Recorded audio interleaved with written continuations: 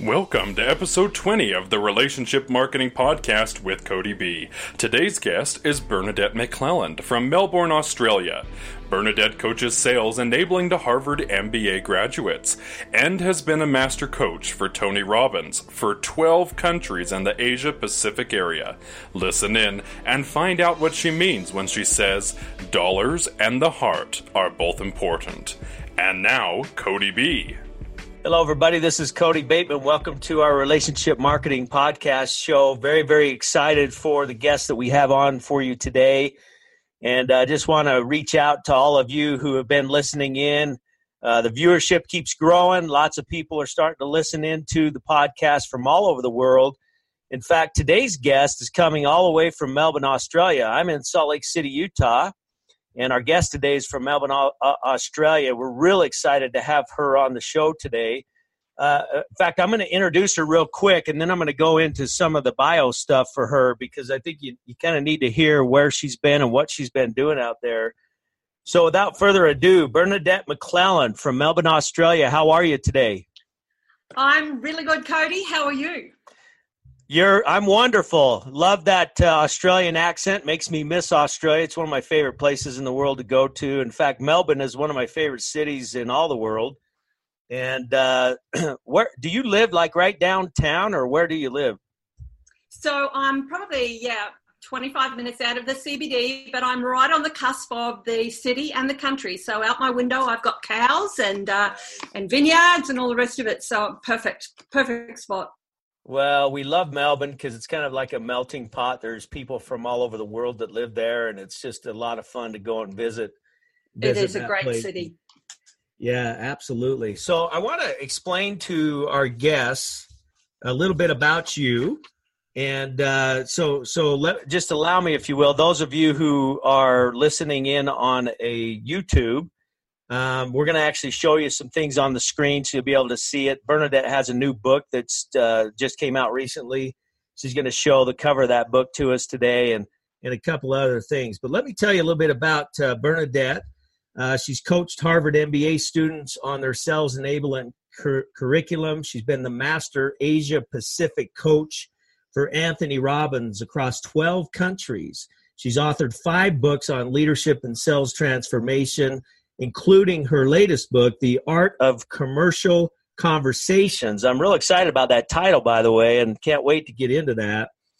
The Art of Commercial Conversations, Drive Revenue, Increase Margin, and Sell a Difference. So the subheading's clever, the headline's clever, and we're excited to take a look at that book and explore it a little bit with you today. Bernadette has won a coveted Australian Telstra Award for Business Excellence, and continually shares her ideas around behavior, the brain, and business growth on stages in the UK, Europe, Thailand, India, New Zealand, Australia, and North America. In fact, I think you're coming to North America here in April, where you'll be speaking at the Outbound Conference, Atlanta, Georgia. Is that right? Absolutely. Cannot wait. Well, we're excited to see you there. It's going to be a lot of fun. So let's jump in. This show is about relationship marketing. And as most people know, I've got the book, Power of Human Connection, How Relationship Marketing is Transforming the Way People Succeed. We have featured stories in here from people all over the world. And I know that as I look at some of your content, you talk a lot about relationships. I call you one of those smart people. Like you're one of those smart people. Like you write smart people books, The Art of Commercial Conversations. I love the depth that you get into when it comes to discussing the sales process. People that are listening to this show are really into what is today's sales process and how is today's sales process different than perhaps the sales process of 10 years ago. Relationships obviously are a big part of that. So what I'd like to do is just jump right in. Tell us a little bit about this book, The Art of Commercial Conversations. For our YouTube listeners, if you could just show that to us so we can see the beautiful jacket design there. Yeah, there you go. Absolutely. Yep, absolutely. So we've got the $ and the heart because both are important. Okay, well, there's a great way to start. So the name is The Art of Commercial Conversation with a $ and a heart sign. You say both of those are crucial. So tell us what you mean by that. It's we talk about sales having changed over the years, and if you really go back to, gosh, I don't know, the agrarian economy, or even before then, where bartering, it was a giving thing. It was a reciprocity based thing where you would swap one good for another. So it really was a value of exchange. And, we come full circle now, and we're where we are today, and nothing much has changed. Like, at the heart of selling, you still have got to exchange value. So your goods for $1, or your goods for another, piece of goods, or what have you. And if you break down, or if you do some understand that the actual word sell comes from the Old English word sellen, and that actually means to give. So, my take on the whole philosophy around selling is that we have to stand firm in our unwavering belief, I guess, in the value of what we're providing to somebody, and not be frightened to actually ask for a fair exchange for that value. Okay, so that's interesting. So you're saying there's been an evolution that's come full circle. The early days of commerce was about trade, where it was about relationship. It's like, you'd meet people. Totally. And back in those days, you did business with those that you know, like, and trust. And a lot of it was trade. It wasn't money. It was trading a product for a product or whatever. And then we evolved more into traditional commerce, if you will. I don't know the right way to say it. Currency came into the equation. We began to use currency to trade goods.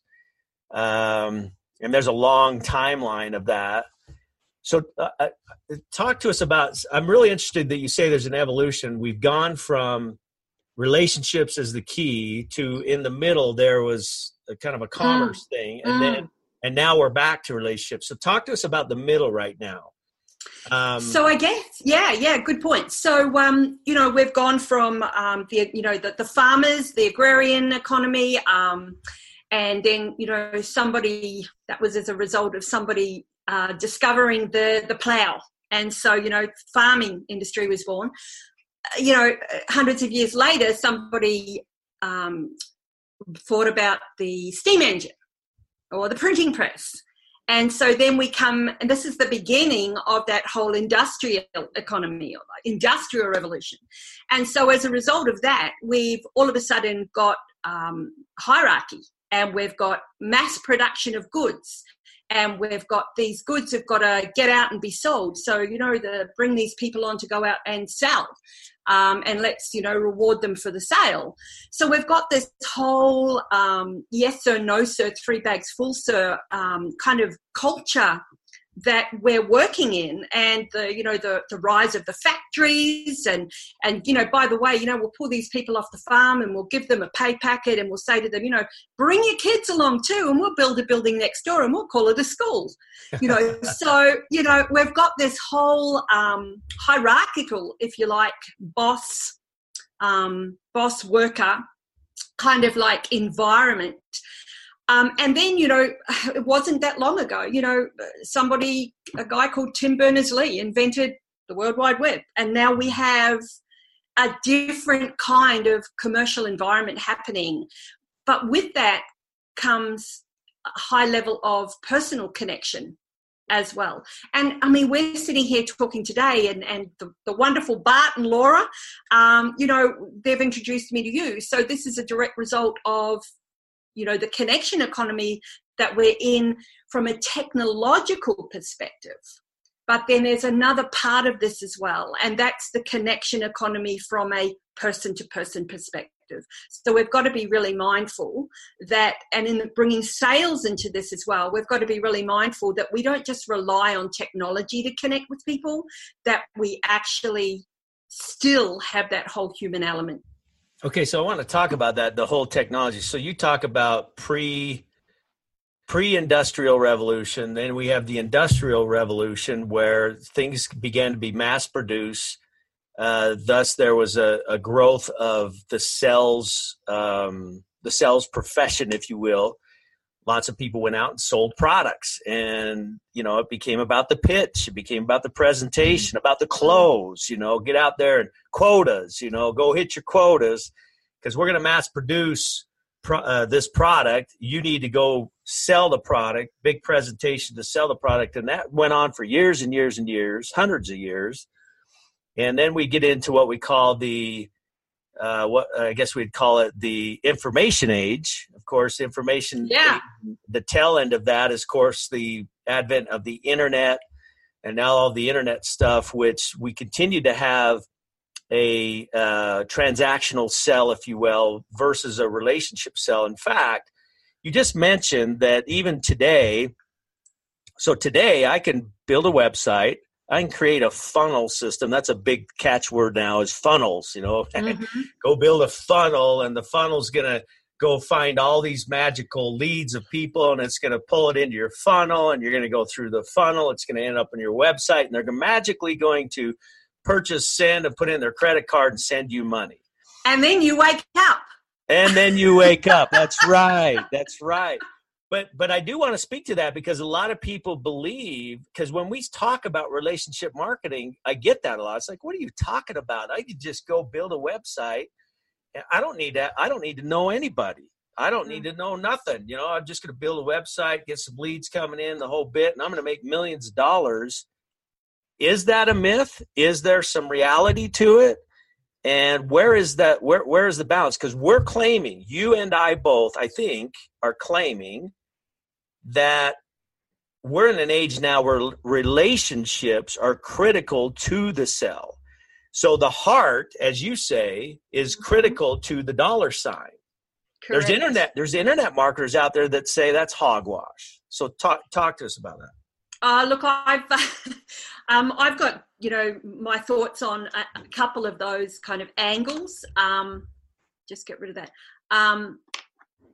Yes, inbound is definitely works. If you've got your whole, I have an inbound strategy as well, and so that works. But it's actually working because there's a person behind it as well. This whole, go live a life with your laptop on a beach somewhere and build that funnel. I don't know anyone who's done that successfully. The only ones I seem to know who are making money about that are selling that dream. Selling the dream. Yeah. So that's, and I have never really delved into that side of things. So I'm not really able to kind of give you my opinion apart from what I've just said. What I do believe in is that inbound works when the company or when the personality behind it is actually providing value.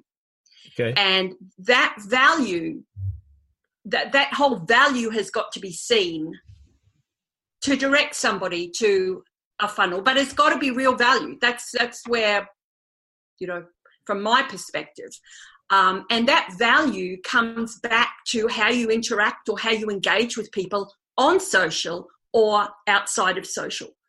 So for me, this whole relationship marketing absolutely works. And the relationship, and I love the fact in your book where you say everybody hangs their hat on marketing first. Right. When the relationship has got to precede the marketing, and sometimes they could go together hand in hand. Yeah, absolutely. So yeah, this is good. This is really good stuff. So the whole internet marketers, internet, it's interesting because I know a lot of internet marketers, and it's interesting how strong of relationships they do have with people. And I love what you said is that, when they're out there providing value on social media and whatever, lots of value. Those who succeed at those funnel inbound type of stuff provide lots of free value. That in and itself is a mechanism, if you will, for creating relationship. You're providing value to other beings.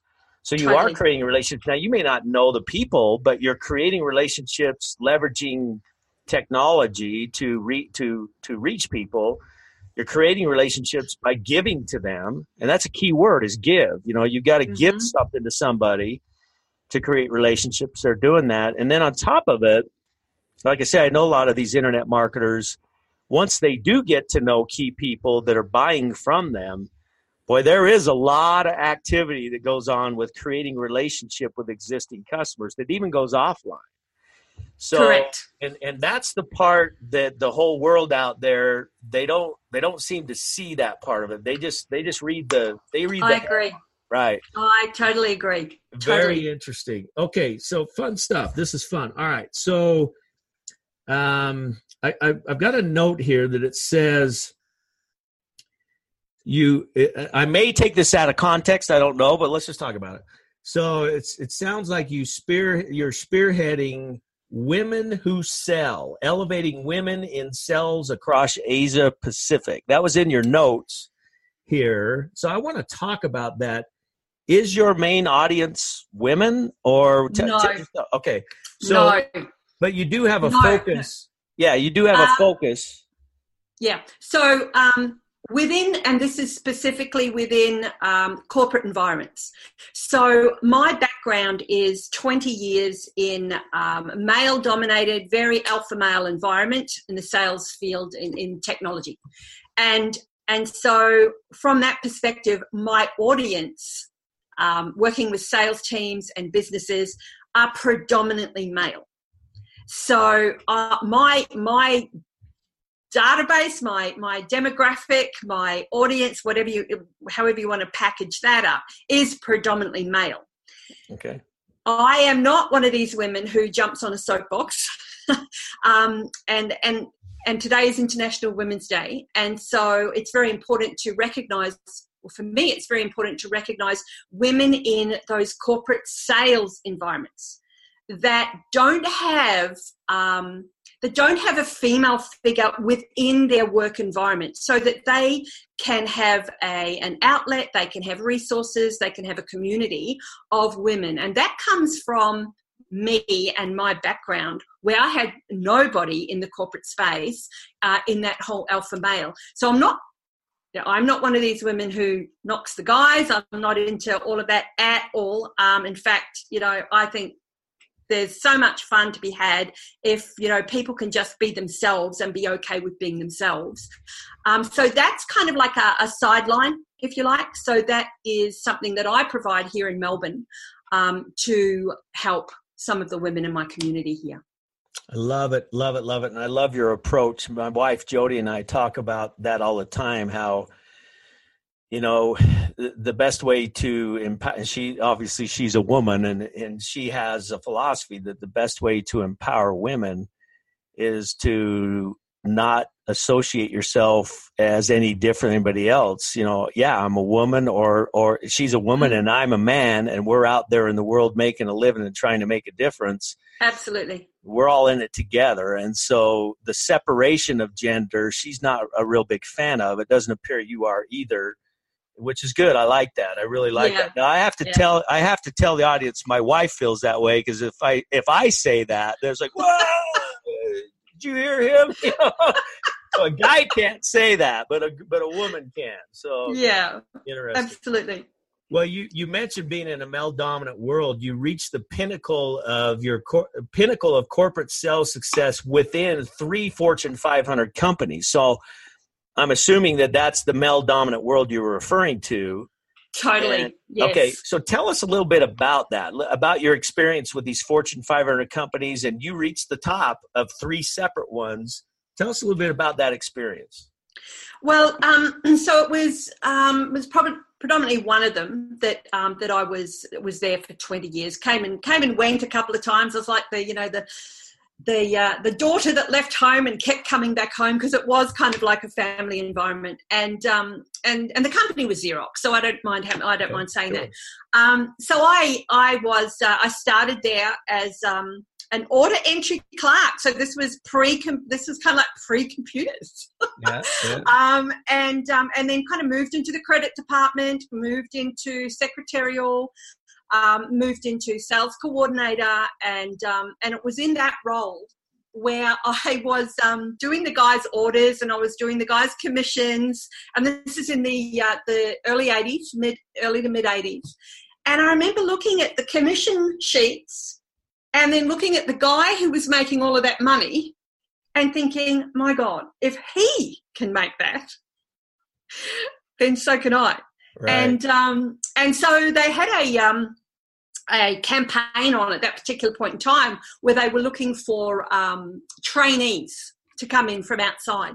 And so I applied. I applied for the trainee role, and they knocked me back 3 times. And the reason was because I didn't have what it took to be in sales, and that I was too nice and I wasn't aggressive enough. So I marched down to the regional manager's office and I showed him how aggressive I could be. And and I got the job.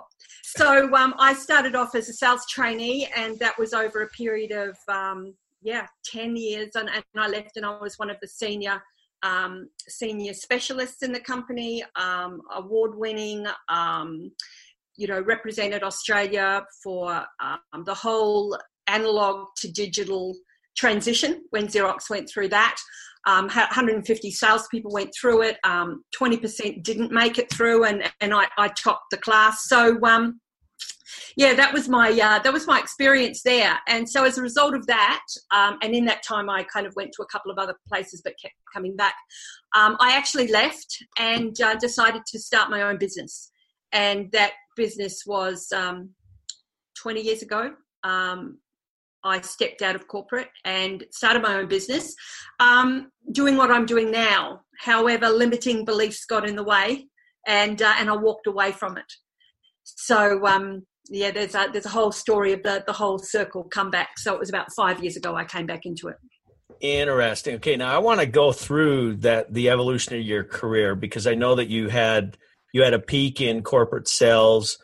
And then with the bust of 2008, you had some challenges, and then you came back to the professional area. I want to get to that in just a second, but I want to go back to when you're in corporate sales working for Xerox. I own a company called Send Out Cards. We are the premier relationship marketing system in the world today. We help people follow up with their clients and customers with real greeting cards and gifts. For years, since 2004, 2005, we have actually been featured as a case study at all the big printing, the printing conference where Xerox. You go to the Xerox booth, of course, and the Xerox booth at these big conferences would actually tell the Send Out Card story as a case study of how to sell digital printing. Yeah, because back in 2004-05. People are trying to figure out how digital printing is super cool, but how do you sell it? Because people in printing were used to buy, in analog printing or offset printing, the more you print, the less it costs. So right. Yeah, so that's what everybody knew. So now Xerox and others come out with this new digital printing. Well, it costs the same amount of money to print one item as it does 55 items. So how do you sell that? So when you say evolution from analog into digital, I get what you're saying. I mean, that was totally. And that was that was the equipment I was selling. So that was my whole, application based, and Send Out Cards, perfect application for one-on-one personalization, print on demand. Perfect. So yeah. So we run on iGens. We have the iGens, the latest iGen 250 is what we run on now. Been doing that for years and years. And Xerox cracks me up because Xerox, they have all these crazy deals that they come out with all the time, and a way for us to upgrade into the latest thing. And if you do it by this date, everything is all orchestrated. So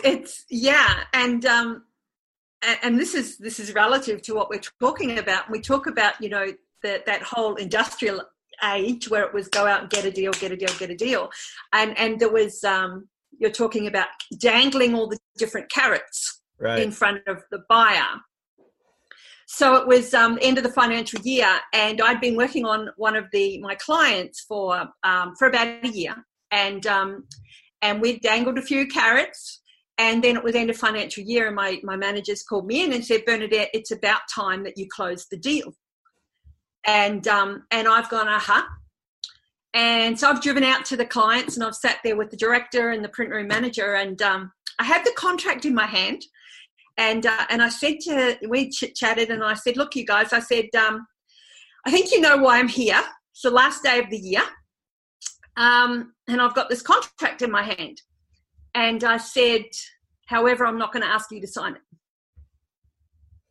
And the director leaned back in his chair and he said, I am so glad that you said that, Bernadette. And he leaned forward and he said, had you have asked us one more time, you would never have got in this print room.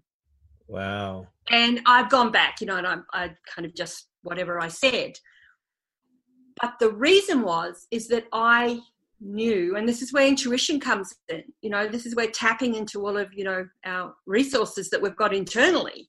My gut feel was I knew those guys long enough over that period of a year. I knew them long enough to know that they were conservative buyers, that they mocked the carrots and the incentives, and that when they were ready to buy, they would buy. Yeah. And so I kind of listened to that. So that's kind of tying into what you're saying as well, about the imaginative ways of getting business. So I think in my book, urgency is very important. So I'm not negating that. Yeah. However, there are times when our managers or people may be forced to go down a closing track in a sale, and it just doesn't feel right. And we've got to listen to that intuition, I think. So it's interesting word you use, intuition. So how does intuition fit into the sales process today? I think you just kind of said it. The example you gave of I'm not going to ask you for the order today.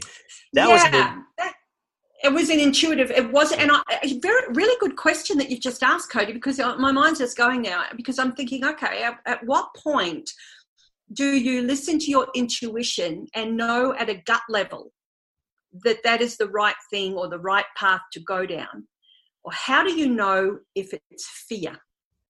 Right. Good. That's a good question. That's a good question. But I'm just thinking out loud here. So once again, I think.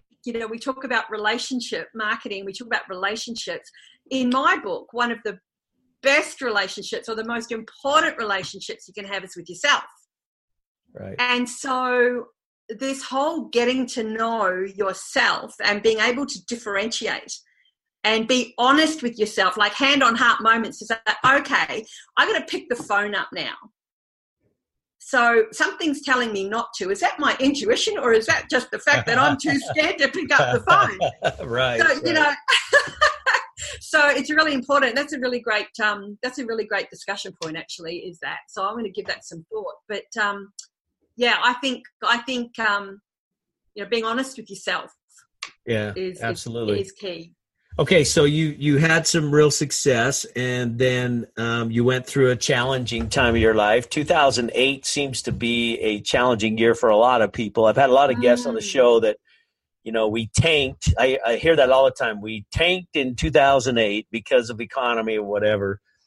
So you've gone through that gamut. You've gone through the gamut of peak sales and success, and then you hit the tanks and hit the skids. Reinvented yourself, came back, did your career again. What did you learn through that? What did you learn through the process of gaining it all, then losing it all, and then gaining it again? Yes. So, yes, we did. We lost our business. Our family, my husband and I had a family business. We had staff. It was a good, solid business, and I got ill.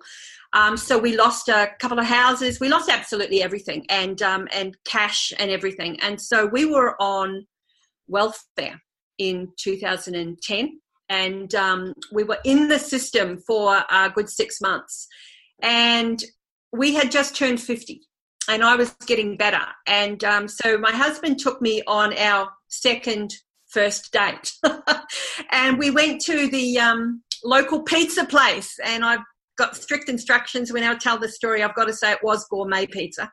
And so we sat there, and I said, we've got two questions that we've got to ask ourselves. We're 50. because my husband worked for the business as well, he was given his marching orders 3 months, at the probation period of the company that actually held their hand out to Tim and said, look, you've been buying from us for a number of years, we'll give you the job. They wanted to buy our company and we'd said no earlier. Anyway, so 2 days before his 3 months probation was up, they called him in and they said, look, we don't need you anymore, but they had our database. So now we're both unemployed, we're both on welfare, and we're both 50. And so I said, we've got to get very clear on what the value is that we have to provide the marketplace. Like we're gonna go again, and we have to be very clear on that value. And I said, secondly, we have to know whether or not the market is prepared to pay and what they're prepared to pay for that value. So they were two very pivotal questions that we asked ourselves. And we were sitting there that night at the table, and I've reached across to grab the menu. There were 3 menus. So I've stood them up and I said to Tim, this is how we're going to do it. I said, we're going to get very clear on our purpose and what we want. That's our true north. I said, we're going to get very, very clear on who we are as individuals. And that's getting clear on our true colours. And thirdly, we're going to get very, very clear on what it's going to take for us to get ourselves out of this, and that's our true grit. So out of those 3 menus that I stood up end on end, that has morphed into becoming my business, 3 Red Folders, which stands for purpose, authenticity, and resilience. So if I go back and I look at what we learned and how we've come back out of it again, and we're riding, we're going up that crest again, it simply is know your value and stand in your power, and be prepared to share that value without any expectation of anything in return. My goodness, this is good so that's, stuff. Yeah. This is so powerful, and it's so important for our listeners to really tune in and listen to the words you just said. We've gone through major transformations in our business, and, we've had successes and we've had failures, and, you have these cycles. We've had to reinvest. We've had to reinvent. We've had to do a lot of things over the years. And it's interesting because Jody and I, my wife, we've kind of reflected on all of the years of being in business and the good times and the bad, and what is it that keeps you going, and what is it that makes you successful? What is it that makes you go into challenging years? And the consensus from all of our reflection is very similar to what you just said. You have to get back to the core why, the core reason, the core value of why you're doing what you're doing. Here at Send Out Cards, we have one thing. There's one thing at Send Out Cards, and that is to help people act on their promptings to reach out in kindness. That is the one thing. It's not even relationship marketing. Relationship marketing is a byproduct of that.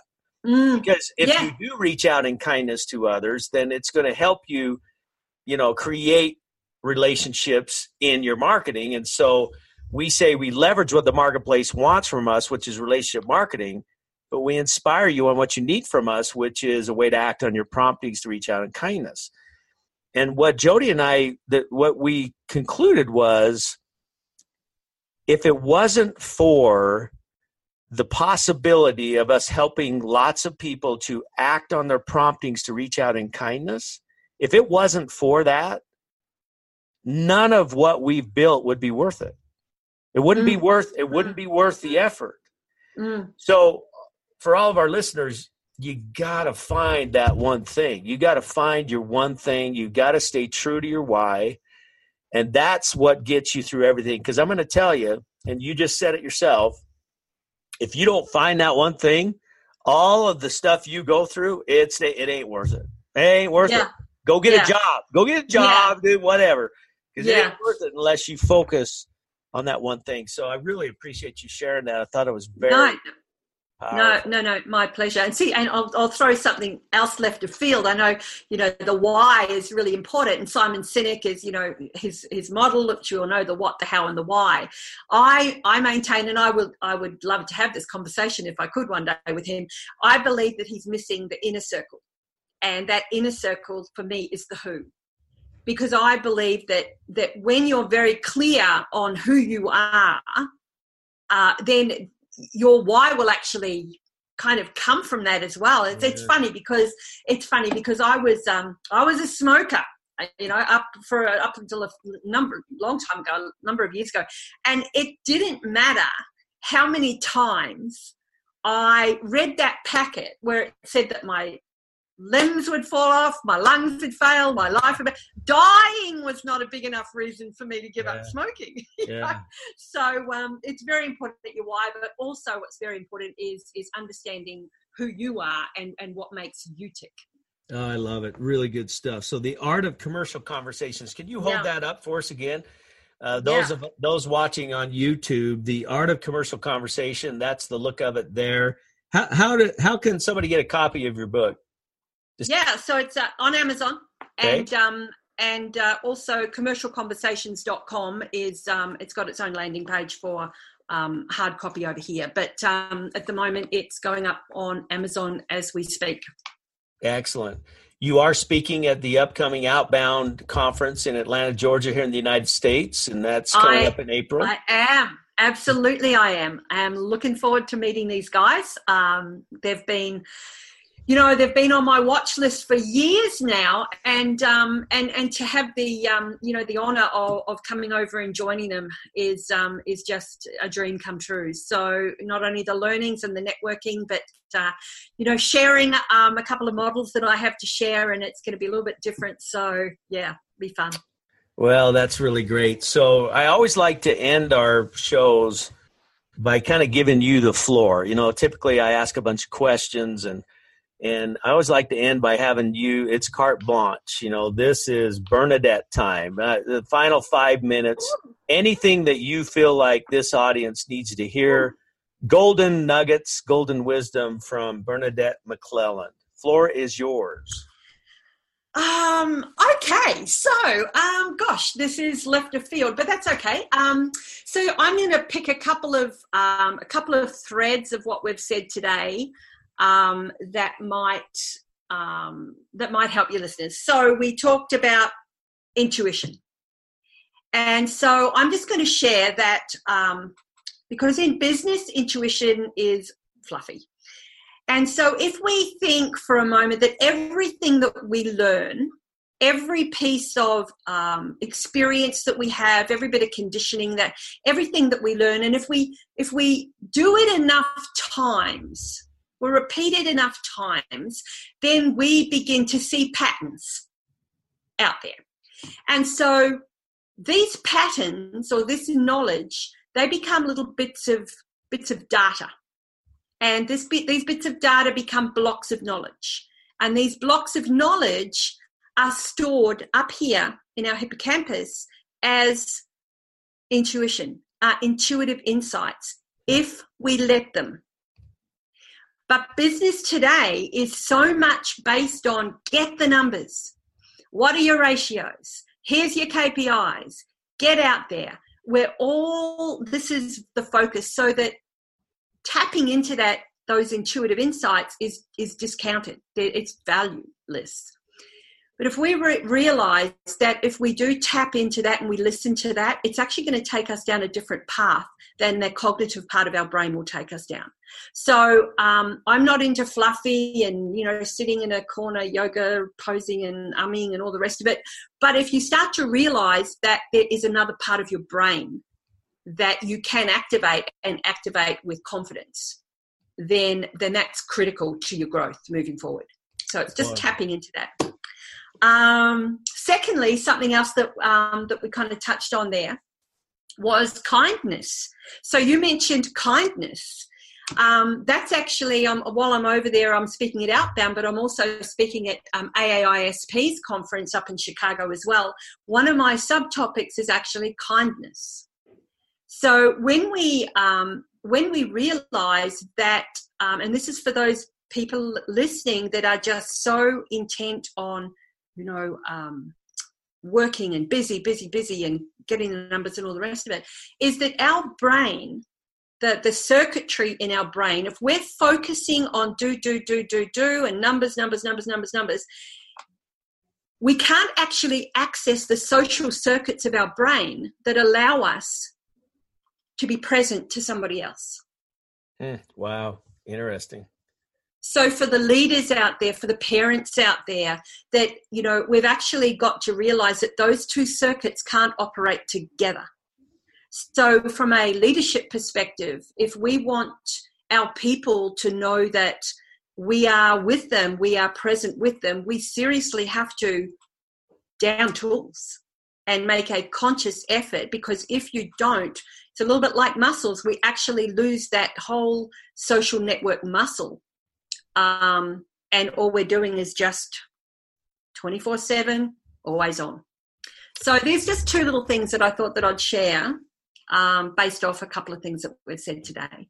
Well, those are two wonderful things. So there you have it, everybody. Bernadette McClelland from Melbourne, Australia, author of The Art of Commercial Conversations. You can get a copy of it at Amazon or at commercialconversations.com. Look forward to seeing you at the Outbound Conference, and thank you so much for being part of our show today, You were absolutely amazing.